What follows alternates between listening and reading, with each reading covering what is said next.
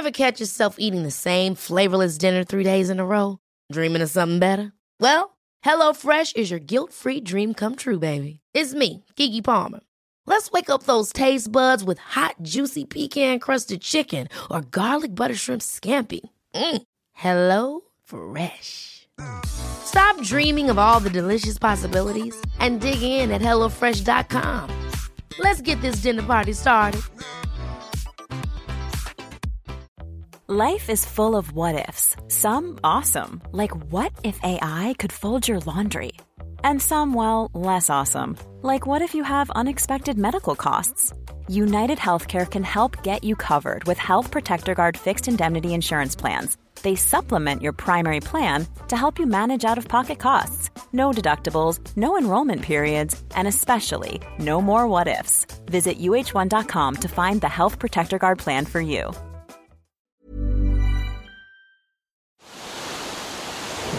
This is the Ocean Protect podcast, talking about the issues that face our oceans and what we can do about it. Presented by Ocean Protect, committed to change. Harout Tcherkezian, welcome to the Ocean Protect podcast. Hello, Mr. Brad Dalrymple. Thanks for having me. Look, it's a pleasure. You said my name very well. I've known you for a very many years, but I actually still struggle with your surname. Well, for the last 45 years, it's Harout Tcherkezian. When I'm being called by my grandmother, when she was still with us, it was Harout Tcherkezian. What are the origins of Tcherkezian or Tcherkezian? Armenian background. So, Armenian. Born in Australia. You were born in Australia, but your grandmother was from Armenia? Armenian heritage on my dad's side, Egyptian and Armenian heritage on mum's. When does the family land in Australia? Oh, many, many years ago. It's been probably 55 years or something like that. And we're richer for it. This is a bit of a special episode because this is our final episode for 2023. I think it's the first time we've actually had anyone from Ocean Protect on the show all year. We probably should explain to the listeners, what does actually Ocean Protect do? Well, it's become quite a few things, actually. I mean, in the last 13 years that I've been with the company, people probably know us as a stormwater treatment manufacturer or a stormwater treatment supplier, designing, manufacturing, installing stormwater treatment devices, gross pollutant traps, in-pit baskets, stormwater filtration, media systems, membrane filtration.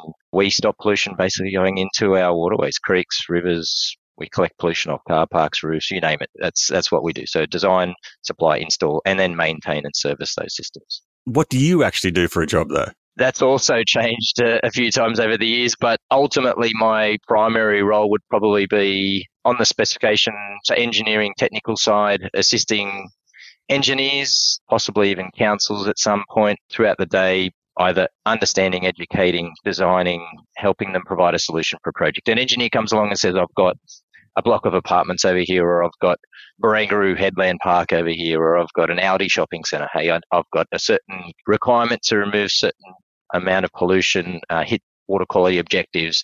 What do we need to do? What can we do? These are the constraints I have on my site. What's the best thing for this project? How do we do this in a feasible way? You've been with Ocean Protector quite a few years. How did you get to basically be where you are now? Let's take it all the way back, baby. You know, pretty much fell into it.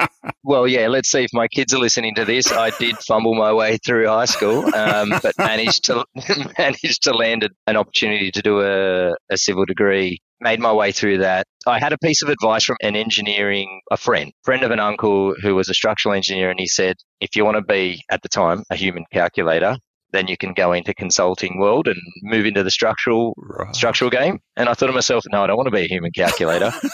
Don't know if that was just his gripe at the time, but that was the advice passed to me. So I thought, what else can I do? And I knew, again, through family and friends about project engineering and that sort of thing. So I ended up working for a company, Ward Civil Environmental Engineering, straight out of uni.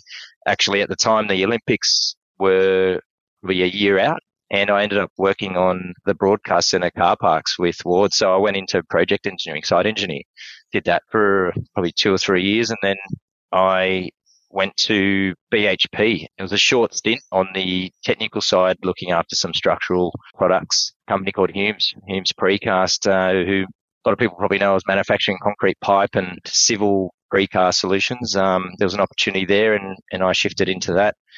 from BHP. I was there for 9 years. I ended up on the structural side of the business first. Opportunity became available in the environmental area of the business.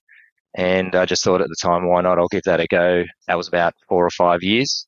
And so designing and looking after gross pollutant traps. And that's how I sort of got into the environmental space and loved what that meant. Mike and Jeremy met me at a couple of conferences throughout that time. And as you do, you meet your competitors and become friends with a lot of people. And, we're a small industry, but, we're all pretty passionate, I would say. And yeah, over a few months, the guys and I had a few chats and decided to make the jump and get more into, I guess, what Ocean Protect does and that technical aspect of filtration. I mean, at the time, it was something that was quite new. In June next year, it'll be 13 years. Wow. So early days at Ocean Protect. So we're obviously, I think, 21 years old now, 50 plus staff. Take us back to day one. What was it like? Day one at Ocean Protect, I walk up a set of stairs in a little industrial complex. I think there was me and 2 others, and those 2 others were going to the airport, and I was by myself. And so it was a little shock. There was a few more people that turned up later that morning, 6 of us in the company, day one. Bit of a culture shock for me, coming from a company that had 2,000 people, I think, at the time in Australia at least, and part of a bigger group. That wasn't your impression, though. I've heard snippets of you talk about this. You thought Ocean Protect was a lot bigger, basically. And I think most people did. So the chats that I had with the guys was never at the office. So it was always down at a cafe or somewhere, grab a bite to eat. It was probably well played on their part. Let me put it that way. So, very smart. Very smart. I reckon a lot of people still have that impression. We're big enough, apparently, to have a podcast, as an example, and do a whole bunch of webinars. And we're still really quite small, really. And everyone knows each other, basically. So it's a very much, feels like a very small family, basically. 100%. And a few big personalities or a few what are you talking about? People that well, look, I'm not talking about you, Brad, obviously. I mean, why would anyone think that?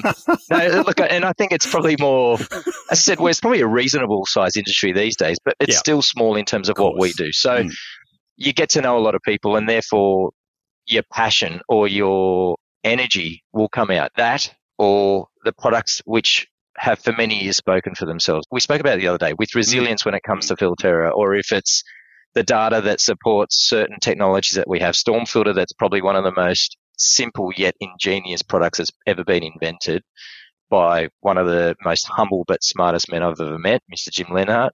So those sorts of things create a lot of buzz. And I think with that and a lot of opportunity to do some good things, and the reputation brings maybe this feeling of, hey, this is bigger than what people actually realize or think. And then I think the amount of work that we get through as a company and what we do and the facets of the business create this impression that it's quite big. And look, it's not small anymore. As you said, we're 50 plus, probably 60 plus next year. It's building into bigger and better things every day. We are a small company, I guess you'd say, like 50-something staff, but it is amazing. And I love sort of bang for buck in terms of effort for reward. And we've done some rough calculations. It's just rough because we don't really have a good understanding of how effective all our devices are on the ground, because they're, 50,000 plus assets across Australia. We think we're stopping about 9 tonne of pollution going through our waterways every day, which I still stagger at that amount. That's 9 tonnes of really manky litter, heavy metal, contaminated sediment, all that sort of stuff. Perspective, Brad. Yeah. How much is that in someone's garbage bin? Yes. Yeah, it's crazy. How many garbage bins are we talking about? Huge. When did you sort of make that connection? So you're designing concrete and working with BHPs and all that sort of stuff, and you get introduced to this area around stormwater treatment assets like gross pollutant traps. Was it sort of like a real eye-opener for you? Like, what was that first moment like? To be honest, it probably took me a little while because you get so focused on the work part of it, if that makes sense. Because regardless of whether you like what you do and you feel good about it, which we do, and we'll come into that in a sec, but you sort of get lost in your day-to-day. And I think, and I remind myself of that all the time, you get asked questions if you're out at a do with family and friends, if you're out at a conference, you always, the feel-good part of it. But everybody in their day-to-day has certain measures and obligations to meet. You sort of get thrust back into the crazy stuff. So I spent quite a lot of time trying to understand and learn about what I was getting involved in. I'm the type that if I'm going to go and present to people, if I'm going to go and have a chat with an engineer, I want to know what I'm talking about. I want to understand it and I want to believe it. I want to know that it actually works. I've had situations in the past where, we've had a new technology we're going to bring out to the market. This is many, many years ago, back in our life before Ocean Protect, and it was through the phase of some basic testing, and you find that the system might not be working as well as what you thought it was. And so you go and see a handful of people and say, listen, it's probably not going to achieve what you think it is. But you've got to believe in what you do. For me, you want to know that it's actually going to provide an outcome that you're telling everyone that it will, or even for your own satisfaction that you know what you're doing is right. So look, my time starting off was very basic. We had a couple of gross pollutant traps, and I'd argue that most products designed in this space will probably do something. They will catch something. You put a screen in place, it's going to catch something. You have a device that allows for a bit of settlement, you're going to catch something. So they work. I don't think it was probably until a couple of years into it, where you start getting a bit more passionate about it, because you find you work on a project, you might be 12 months into a design on a project, working with an engineer on and off over that time. It goes to construction, it gets DA approved, might be a couple of years later, and your product gets swapped out by a competitor's product, and you know how products work and you know what they are meant to achieve, and you start thinking to yourself, hang on, that's not right. That's not what is meant to happen, because that product is meant to do this is meant to do this, and the requirements of council are X. And so you start thinking, hang on, no, we've got to do something about this. Let's fight the good fight. And that's, I think, where my passion started to build about doing the right thing, as well as wanting to be successful, obviously. Of course. If we don't do well in our business, we can't keep whatever it is, spread the good word, put more good products out there, collect more pollution, whatever it might be. Grow the business, give people an opportunity to get involved. Do what we're doing here now, Brad. 100%. We wouldn't have been able to do this if we didn't grow the business. So you want a successful business. You want good people. You want passionate people. You want a good base and foundation for that business. And then you want products you can trust 100%. With technology that work. Yeah, I was probably the same. Like I've probably been in the stormwater industry, if you want to call it that, for some 20 years. And I reckon I did several years of music models and designing bioretention systems and writing reports and telling people about cash flow management, stormwater management, all that sort of stuff. As a consultant, the human calculator, as your colleague would have described me. It took a long time, I'd say well over a decade, before you start seeing, I guess, more and more footage you see. And basically, from my perspective, what we're doing in terms of telling a story around pollution in our waterways and where it's coming from, you do get really passionate, because your minds are blown. Basically, when people talk about plastic in our oceans and straws up turtles' noses and whales full of plastic bags, and then you make the connection as to where that's coming from, you get pretty fired up. And I, like I said before, I was a long time coming to that realization. And I think that's, for me, the biggest challenge that we face as a company, as individuals, day to day, is just telling that story more effectively, highlighting the fact that, hey, this is really important. We're not just trying to sell you a widget. If you don't buy it from us, you can buy it from Joe down the street, and their widget's just as good as ours. It's not that case at all. That's probably the key challenge from my perspective that we face day in, day out, like telling the story, trying to educate and convince our clients and public that what we do is important. And sometimes, unfortunately, a lot of others in the market aren't potentially doing as ethical as a job of trying to stop pollution in our waterways as possible, which I still struggle with. Like, we're in an industry where we're trying to protect the environment. There are players are just trying to make a dollar, if I'm honest. Not to say that their devices don't work in some fashion, but when you're looking at some devices that work really well and some that don't do so, that's for me a particular frustration. There's a couple of things, that I could probably make comment on here. And most people that know me would know that hopefully would think that I'm quite respectful when it comes to talking about, that space and competitors and that sort of thing. Sometimes you get quite passionate about what you say, and people might take that the wrong way. At the end of the day, like I said, we're a company, we're a business trying to make money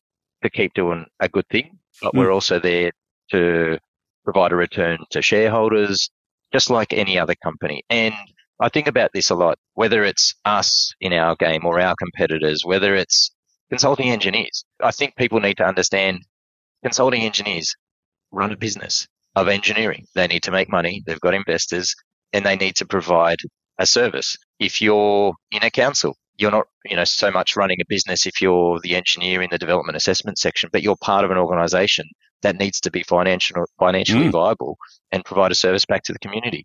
If you're the government, if you're one of our clients, a plumber, a civil contractor, everybody wants to make money. And we all have things that we give back to.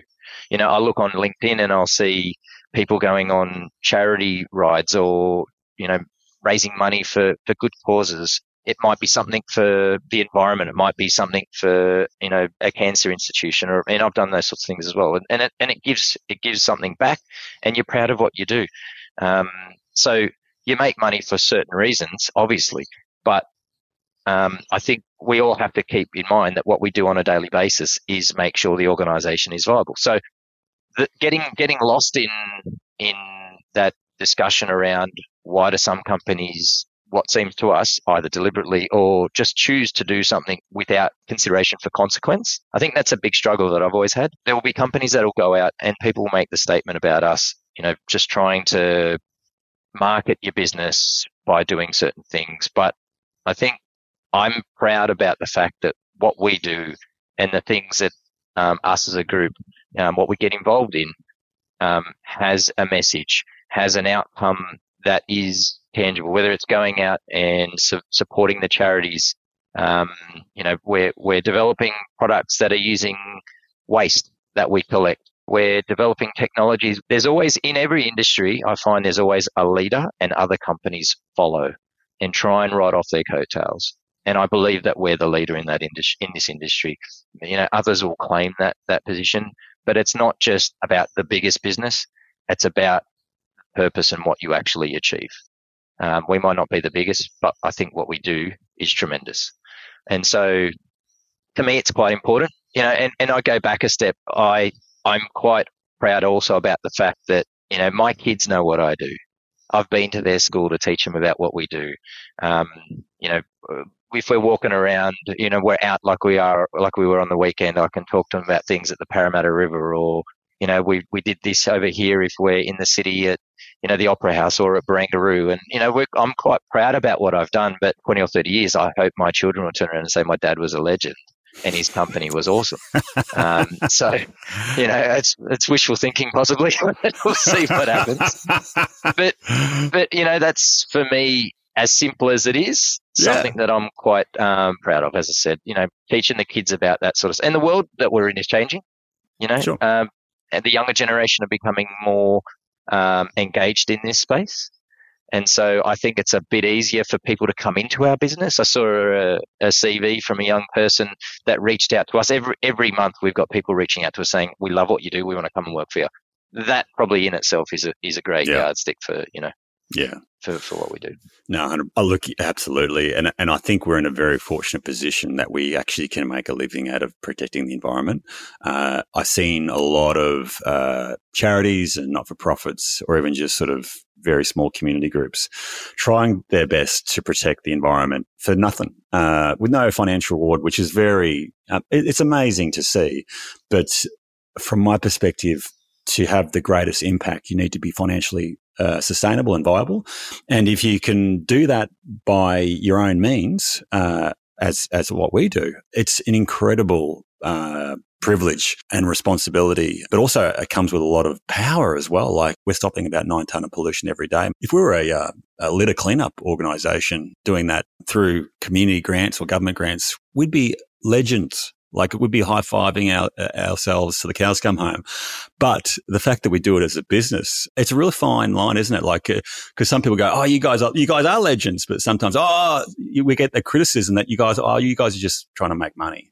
And I'm like, well, like you said, there's nothing wrong with making $1 out of protecting the environment. In fact, it's actually, I'd actually argue it's actually a really positive thing. But we do get tarnished with that brush. And we shouldn't be surprised that given that there's a commercial opportunity here to protect the environment by trying to stop pollution into our waterways, we shouldn't be surprised that other people try and get in and potentially cut corners and try to claim that they are doing the same thing as what we're doing. Some of them are doing some really good things. Sure. There's always going to be a percentage of the industry that, drags the name through the mud or just tries to take advantage. It is what it is. And maybe that's because we're in a position where what we do from a regulation or regulatory perspective isn't where it should be, and policy needs to improve. And unfortunately, although, we've done plenty of surveys and we know people in this country are very passionate about our waterways. What we do for our pastimes when we're coming into summer, the beach is going to be where the bulk of the country is going to be going, obviously. So, we're passionate about it. We want it to be clean. And it's a visual thing often. Unfortunately, a lot of the issue is with the unseen pollution, as we know, but even just the visual stuff, litter, gross vegetation, anthropogenic, man-made stuff. It's a big problem. But if our policy and the basis for what we do isn't strong enough and I guess robust enough to manage the majority of what we do from a design perspective, solutions that are going in, making sure they are achieving what they are meant to achieve, then I think we're still going to have these situations where we don't end up with a solution that really is what was the intent when the design first started. And we see that all the time. The sales team will come and say to me on a daily basis, got this project and, oh yeah, we have a certain size filtration system and we've got a plumber that's come back with an alternative that's 10 times smaller. Does it make any sense? Is it too good to be true? It's one of those things that I said for many years. If it's too good to be true, it probably is. It's usually the rule. You can't sort of blame these guys. We've got a lot of good clients that try to do the right thing, but everything's driven by the dollar. And even if it's as simple as look at cost of materials, people and a lot of people struggle with cost of living. Work-wise, in our industry in construction is no different. The cost of materials in construction have increased dramatically. You've got to look for the opportunity to find savings and do things in a better way. So if there's a company out there saying, oh, we can do it better and you never have to clean it, don't worry, it'll take care of itself, put it in, it's a tenth of the size and we're going to save you half the money, some people are going to go for that. The question is, why did that company say that in the first place? Because they're going to be out there tomorrow saying, look at us on social media, we're fantastic. And that's the world we live in these days. So unfortunately, money talks. We should explain some of the technical detail around that, because that for me, I'll try to give more of a layman's term description of what Harout just described, because we live and breathe this, and this for me is our key challenge day in, day out. We'll specify a designer solution. Harout will work his butt off to come up with a fancy design and do a whole bunch of modeling, backed up with a whole bunch of performance monitoring data for various technologies. And for example, there'll be a solution proposed to stop pollution going into our waterways from a particular development site. A client or a contractor or a plumber might come along and say, oh, no, I've got this alternative to Harout's, say, 20 filter system. They tell me that they can put in just a 2 filter system at 10th of the price, and it will never need to be maintained either.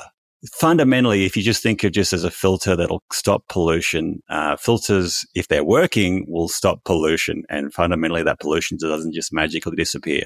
And also has a limited capacity. After a while, you might need to clean out that pollution or whatever. But yeah, we see it time and time again that, oh yeah, old mate down the road can sell you something with no demonstrated performance data, really, at least in the real world. And it's about the 10th of the price and 10th of the size. It'll work better. I had a friend of mine now who's become a friend for many years through the industry. And he said to me, he's a consulting engineer, he said to me, your competitors have come to me and said that their filters are so much more efficient and they treat so much more flow and this and that.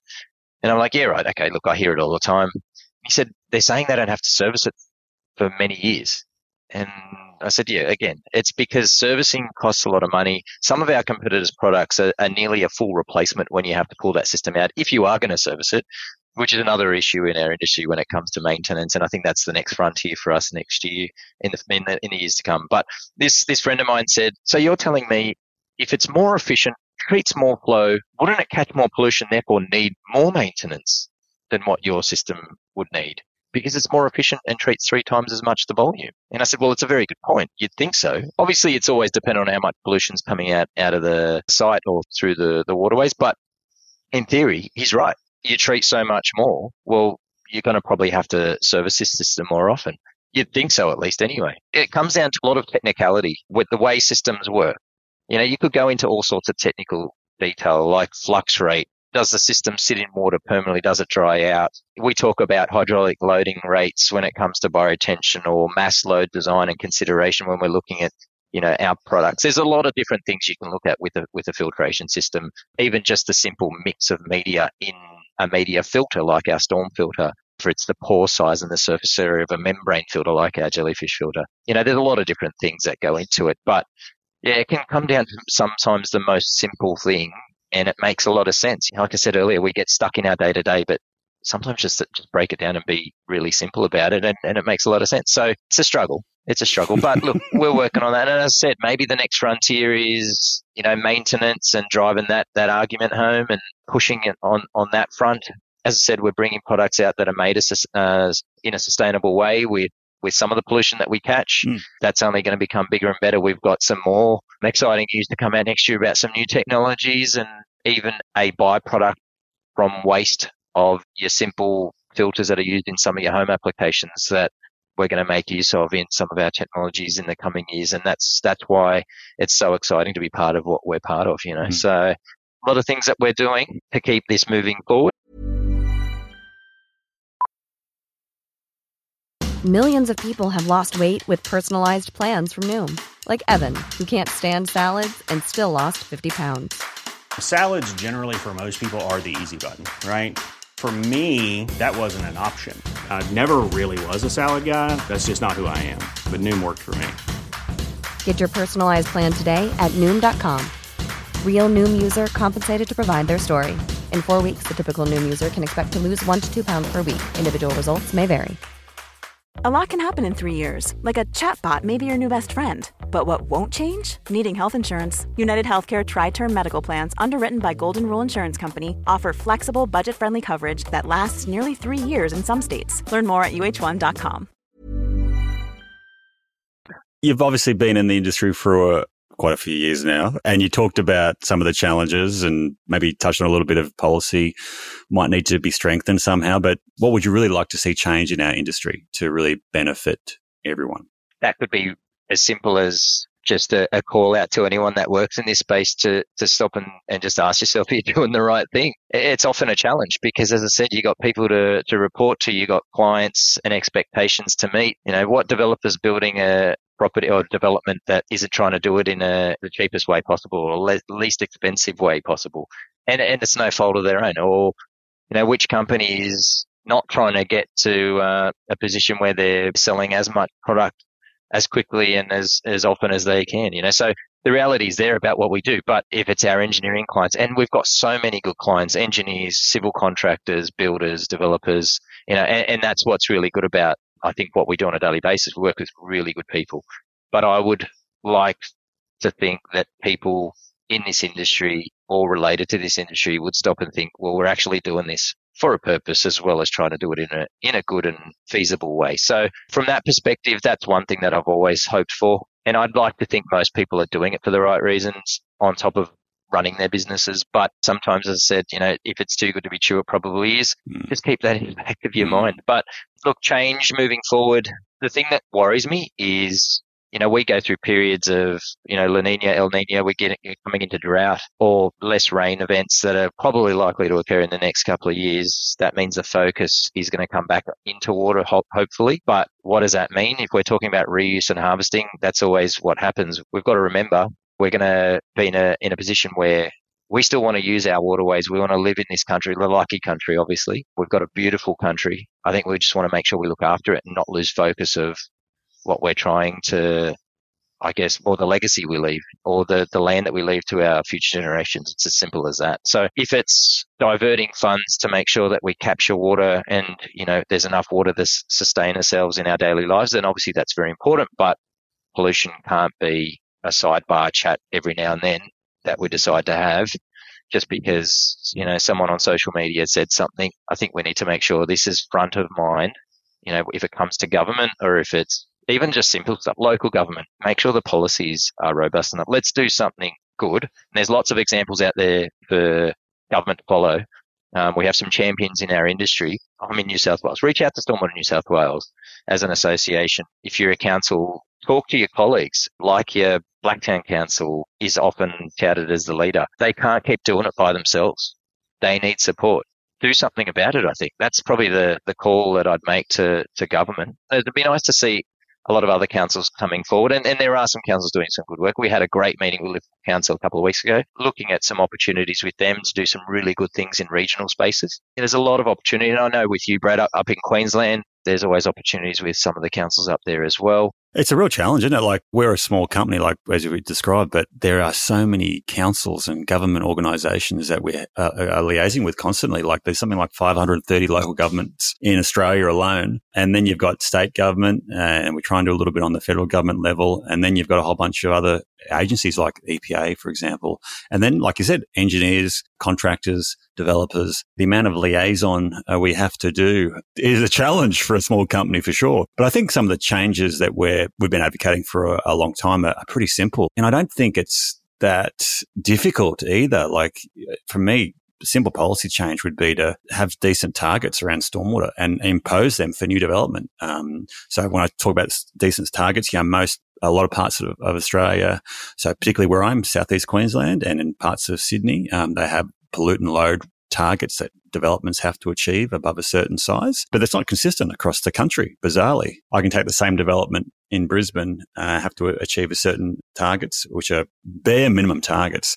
I can do this, the same development, I don't know, without mentioning names, like, I don't know, Darwin, and I can just don't do anything, basically, regardless of the fact that I might be discharging to a very, very sensitive waterway. It's bizarre. But, we touched on do the right thing. A lot of people are unfortunately tempted to, cut corners, but I think something as simple as local governments just saying, hey, if you're going to put in any device, whether it's a manufactured device or a natural device, bioretention system, wetland swales, just provide sufficient evidence that it actually works. If it needs maintenance, and all assets need maintenance, tell us how often it needs to be maintained and prove that maintenance frequency is appropriate.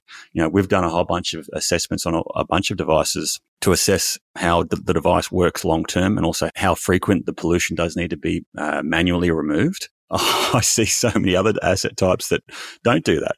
And we're not talking about big dollars in terms of the cost of these things. Like, I remember we did a lifecycle cost assessment of a bunch of development projects that we're sort of managing on the Gold Coast. We've got what we call facilities management plans, which is basically a contract we go into with the site owner, and we basically look after their stormwater pollution problems. So we install the assets, maintain them for a very long time, and it costs about cost of a cup of coffee every week per dwelling.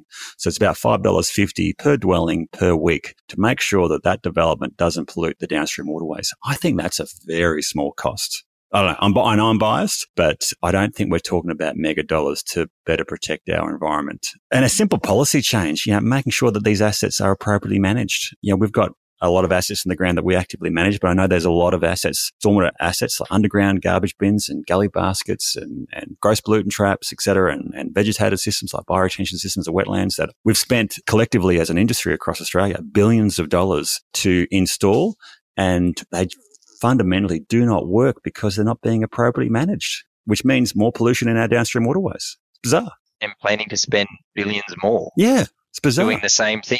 You find it often becomes a box-ticking exercise, right? You're in the grind, and what do we have to do just to get this thing proved or then constructed? It becomes that situation where we just need to do what we've got to do. And whether it's, like you said, with traditional bioretention, if it's putting in a GPT and how do we size that GPT, if it's, you've got 7 filters, they've got 1, therefore it must work because we can do what's called a music model and demonstrate with this piece of software, which is, some people refer to it as garbage in, garbage out. You can design it to give you the answer you want, really. It's up to the user to put the information in. So there are some areas of improvement, that can be made. But I've got an ocean guard actually outside my house, and sometimes it can be don't tell council because it's actually in their pit, but I look after it. It can be a bit of a pain. I've got to go and clean it this weekend. It's been a couple of weeks. It's filled up relatively quickly. It's amazing how much pollution you can actually generate. And when we talk about pollution, it might only be leaf matter and sediment. Obviously, a lot of that off a road surface will carry other things like heavy metals and, as I said, things that you won't see. But you've got to service these things. You've got to clean them out. Yes, you're going to capture pollution, and so you've got to do something about it. And often, and engineers in local government have said it to me before, we catch too much pollution from this device and therefore it costs us too much money to service. It's like, well, yeah, but that's the whole point. So, yeah, there's a lot of improvement to be made, but we're getting there. We are, for sure. I reckon, again, we're a small company, but I think because we're in this position where we actually are, I guess, financially viable and basically putting wind in our own sails in terms of, we sell devices, we sell maintenance services, but that gives us the ability to have that financial freedom to actually make change and really drive change, which does mean stand in front of events, conferences, seminars, political lobbying, position papers, all that advocacy stuff, which, to be honest, full disclosure, it costs money to do that. I actually see massive impact to that. Like, we could spend the next 20, 30 years picking up rubbish, and we'd pick up a bunch of rubbish, but I actually think we can collectively have way more impact for less effort by driving change in this space. And I think that's what we've actually done. You know, if you look at the water sensitive urban design compliance program that Ocean Protect and others are actually developing now, then that's all about addressing this issue around asset management, making sure that assets that are put in the ground to stop pollution are actually appropriately cleaned out and managed to make sure that they function. Man, this is an issue that's been in our industry since day one, 20, 30 years. In the absence of anyone else doing anything about it, Ocean Protect have picked up the can and go, no, we're going to look to address this issue.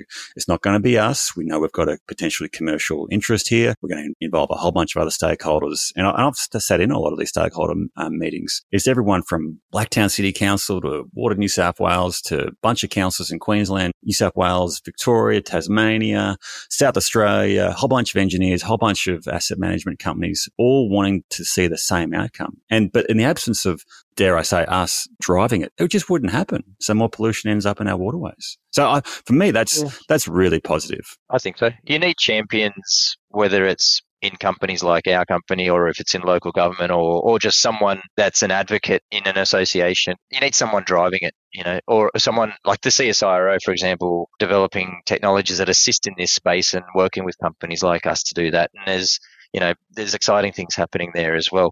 But yeah, there's always going to have to be someone, and that's why I say, and what I said earlier, there's always an organisation in an industry that tends to lead the way. You know, I think we are that for the stormwater industry as far as what we do, and I'm proud of that. So that will continue. That won't change. It won't slow down. We'll keep pushing forward.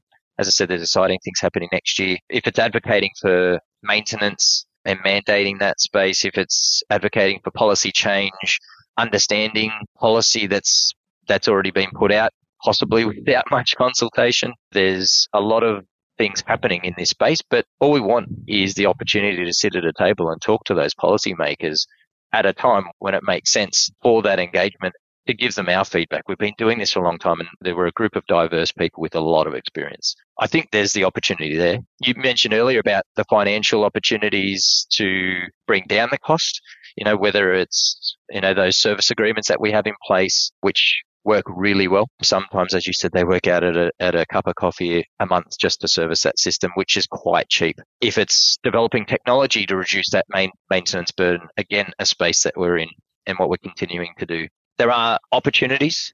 There is improvement.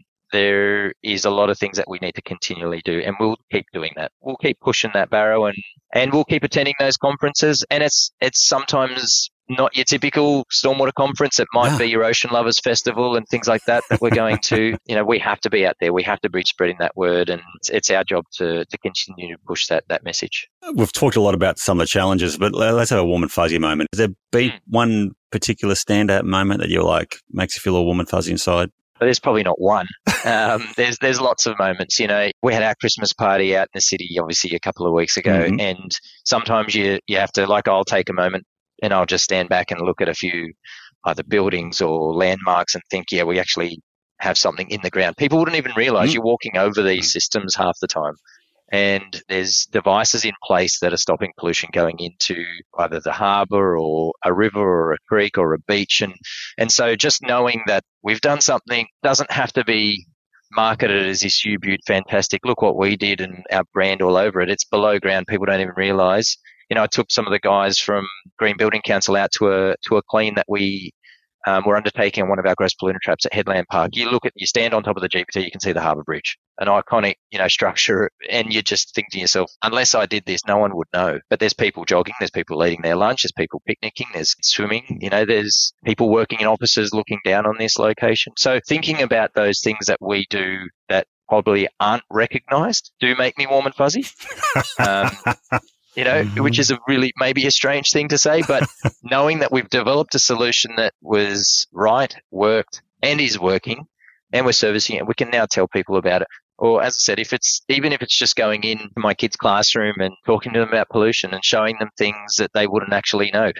We sent a couple of the guys into a childcare centre who reached out to us a few weeks ago because there was the news about the Fukushima nuclear plant discharging their water, which is used to cool the reactor, obviously, and the kids were concerned about it. And they reached out to us, can you please come and tell us more about this and pollution in the waterways? So that makes you feel good. You're recognised for your brand, but you're doing something good. So, it'd probably be iconic jobs that come to mind, but I think probably the biggest thing, and if I stopped and thought about it and had enough time, I'd probably say some of the relationships I've built actually make me feel really good. You make long-term friends, lifelong friends, but there's like-minded people or people that may not have thought about the environment and were passionate about it years ago, but now they're like, we're actually doing something really good and we believe in what you guys do and we want to use your solutions. So they'll call me up and tell me, thank you for doing it. Well, so you might have seen the video the other day on LinkedIn. Actually, I think there might have been someone behind the camera, Mr. Brad Dalrymple. And I might have filmed it. I may have to grow a beard because I've been referred to as Don Burke a few times now. Don Burke! Standing in a filterra with all the greenery around me and talking about digging in the dirt and the mulch. If that's not a compliment, I don't know what is. I'm not sure about that, actually. Yeah.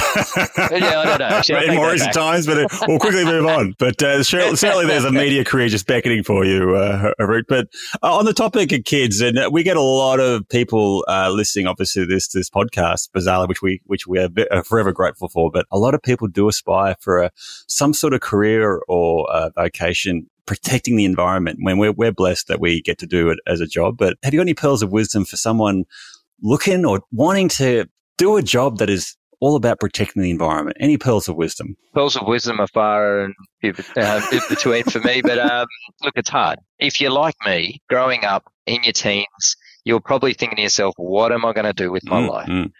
I have no idea what I'm going to do. How do I even start to contemplate what I could get into? What is that going to look like in 20 years' time? I didn't even think that to myself. And if I look back now to where I was and how I've ended up where I am, I couldn't have put a plan in place to end up here. A lot of these things will just organically develop. But I think you've got to give yourself a chance to some degree. So if it's like, Mike Wicks, our CEO, who tells a story about being a surfer and getting sick after it's rained and he wants to go out for a surf and he's come back in and a couple of days later he's got an ear infection or something. So if it's those little things, sometimes you've got to stop and think to yourself, okay, what is happening in my life? What am I doing? Or why did that occur? Something might happen to you and it's a revelation. But look, if you're like me, doing something good and getting paid to do that, and in our space, looking after the environment is something that I think we can't put a price on.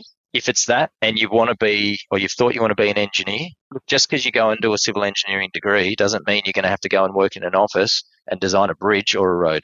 As I said, I went into university, came out and went straight into construction. And then I've ended up in a company that designs stormwater treatment assets that for the next 50 years are going to be pulling pollution out of waterways. You might be entrepreneurial, so you can be the business owner, designing treatment solutions and employing people that are as passionate about what you do as you are. And so here we are. So as far as pearls of wisdom, that's probably not a pearl of wisdom, but give it a go. Get into it. If you want to be an engineer, doesn't mean you're going to have to go and work in an office building in the city. That's probably what I'd be saying. There's other things that you can end up. Look at you wearing T-shirts. I know, right? Long hair. I know, right? Rocking it. Imagine. All my dreams have come true, Harout. I think people underestimate the skill sets that they bring to any sort of organization or initiative. We've all got our different traits.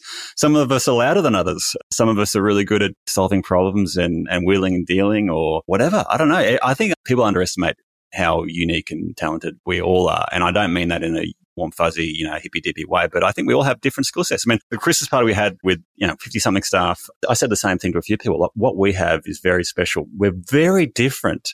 We are very different, but equally, I think we're very passionate about what we do, and deservingly so, because we do get to stop a huge amount of pollution entering our waterways, which I think is amazing. The fact that we get paid to do it is just a bonus. I always say 90% of the time I do my job for free. Don't tell the CEO, but I would. But but there are times where it's spreadsheets and reports and models and all that sort of stuff. And I think people underestimate that as well. So I think we just got to work out, okay, what's your skill sets and what does the world need? And like you said, certainly I would never envisage this as an industry even 20, 30 years ago. So the fact that we're both in it wearing an Ocean Protect t-shirt, none of us could have planned this, but certainly the future is certainly looking very, very exciting for us as a team. So you're going to have to also keep in mind that you're going to come into an organization as a young person and you're not going to come with all the answers. No. It's all about experience. And sometimes you have to, I stop myself and have to remind myself that, like you've been doing this for 20 years, mate. Yes, there is a lot of experience that you've built up along the way, and you'll be thinking about solutions and you'll be able to do it as you go. Can you talk to people? Are you an introvert, extrovert? It'll happen. It'll come with experience. Confidence for me is built off understanding what I do and knowing what I do, but I'm always learning, and I'm learning from those around me, and I'm learning from the work we do. Passion will come if it isn't there immediately, because sometimes you don't know what you're going to do. Excitement from colleagues continues to drive me forward as well. I drove past, there's a KFC being built down the road. A colleague has taken some photos of a competitor's product sitting on a pile of dirt that's been dug out of the ground, and our system has been installed where we were specified on a project, got swapped out at construction, but the right thing happened and the builder wanted to do the right thing, didn't realise that technically he was non-compliant, and said, no, we're doing the right thing. We know you guys at Ocean Protect that, and you've got to come and fix it. So our colleagues who have gone out there and taken those photos and been involved with the project are excited about, hey, the right thing's been done. But we have experience there. We know what we had to comply with, or the client had to comply with. We've worked with the client, built a relationship. We've done the right thing, the right products in the ground. And I think that drives me, and I think that's a message I can probably pass on to young people. Good things will happen. Sometimes it won't go your way, but you continue moving forward, and the good guys will always win. Well, and obviously they'll take it a step further, that KFC, when they become a fully plant-based burger joint, which I'm sure won't be too far away. A goal-kicking moment for everyone involved. But look, I'd be the same. I remember first few years out of uni, my job sucked. I remember doing hydraulic and hydrologic models, and I remember first day at the job at a company called Connell Wagner, who's now I think AECOM. They sat me down and taught me RAS models and whatever. I almost said to them, "I think you got the wrong guy, because I don't think this is my job." I think even with the really crappy parts of the job, you're always learning. I look back at the experience and knowledge I gained through even the really average, boring, tedious jobs are absolutely invaluable. Well, I think Steve Jobs says you can't join the dots looking forward. You can only join them looking backwards. Fair enough. That's a good point. Is it his last episode of the 2023 season? We're just about to break for Christmas, so hopefully you'll have plenty of warm and fuzzy moments over the Christmas break, and we better land this plane. And I do, on behalf of all the fish and marine species and aquatic species in the waterways downstream of all the devices, Harout, that no one gets to see, no one gets to acknowledge or even is aware that they're there. I do want to thank you on behalf of all those critters. Because of your involvement, I'm sure they're swimming a lot more healthy than they would otherwise. It's absolute privilege. Full disclosure, I've also known you for many, many years, Harout, and I didn't know anything about your backstory or anything like that. So it's amazing. Say my name. Yeah, I still can't. Honestly, every time I come to say it, I'm like, I don't want to get it wrong, because as a Dalrymple promised me, I promise you, Harout, you cringe when someone mispronounces your surname. So, and it happens all the time. So, Harout Tcherkezian, thanks so much for coming on our Ocean Protect podcast. Have a happy Christmas, and look forward to catching up soon. Look forward to doing it again. Keep me in mind for a few more next year. Oh, anytime. Regular. Co-host. Thanks, okay, boom, boom. Shake the room. Thanks for listening to the Ocean Protect podcast. If you'd like to find out more about us and what we do, check us out at oceanprotect.com.au.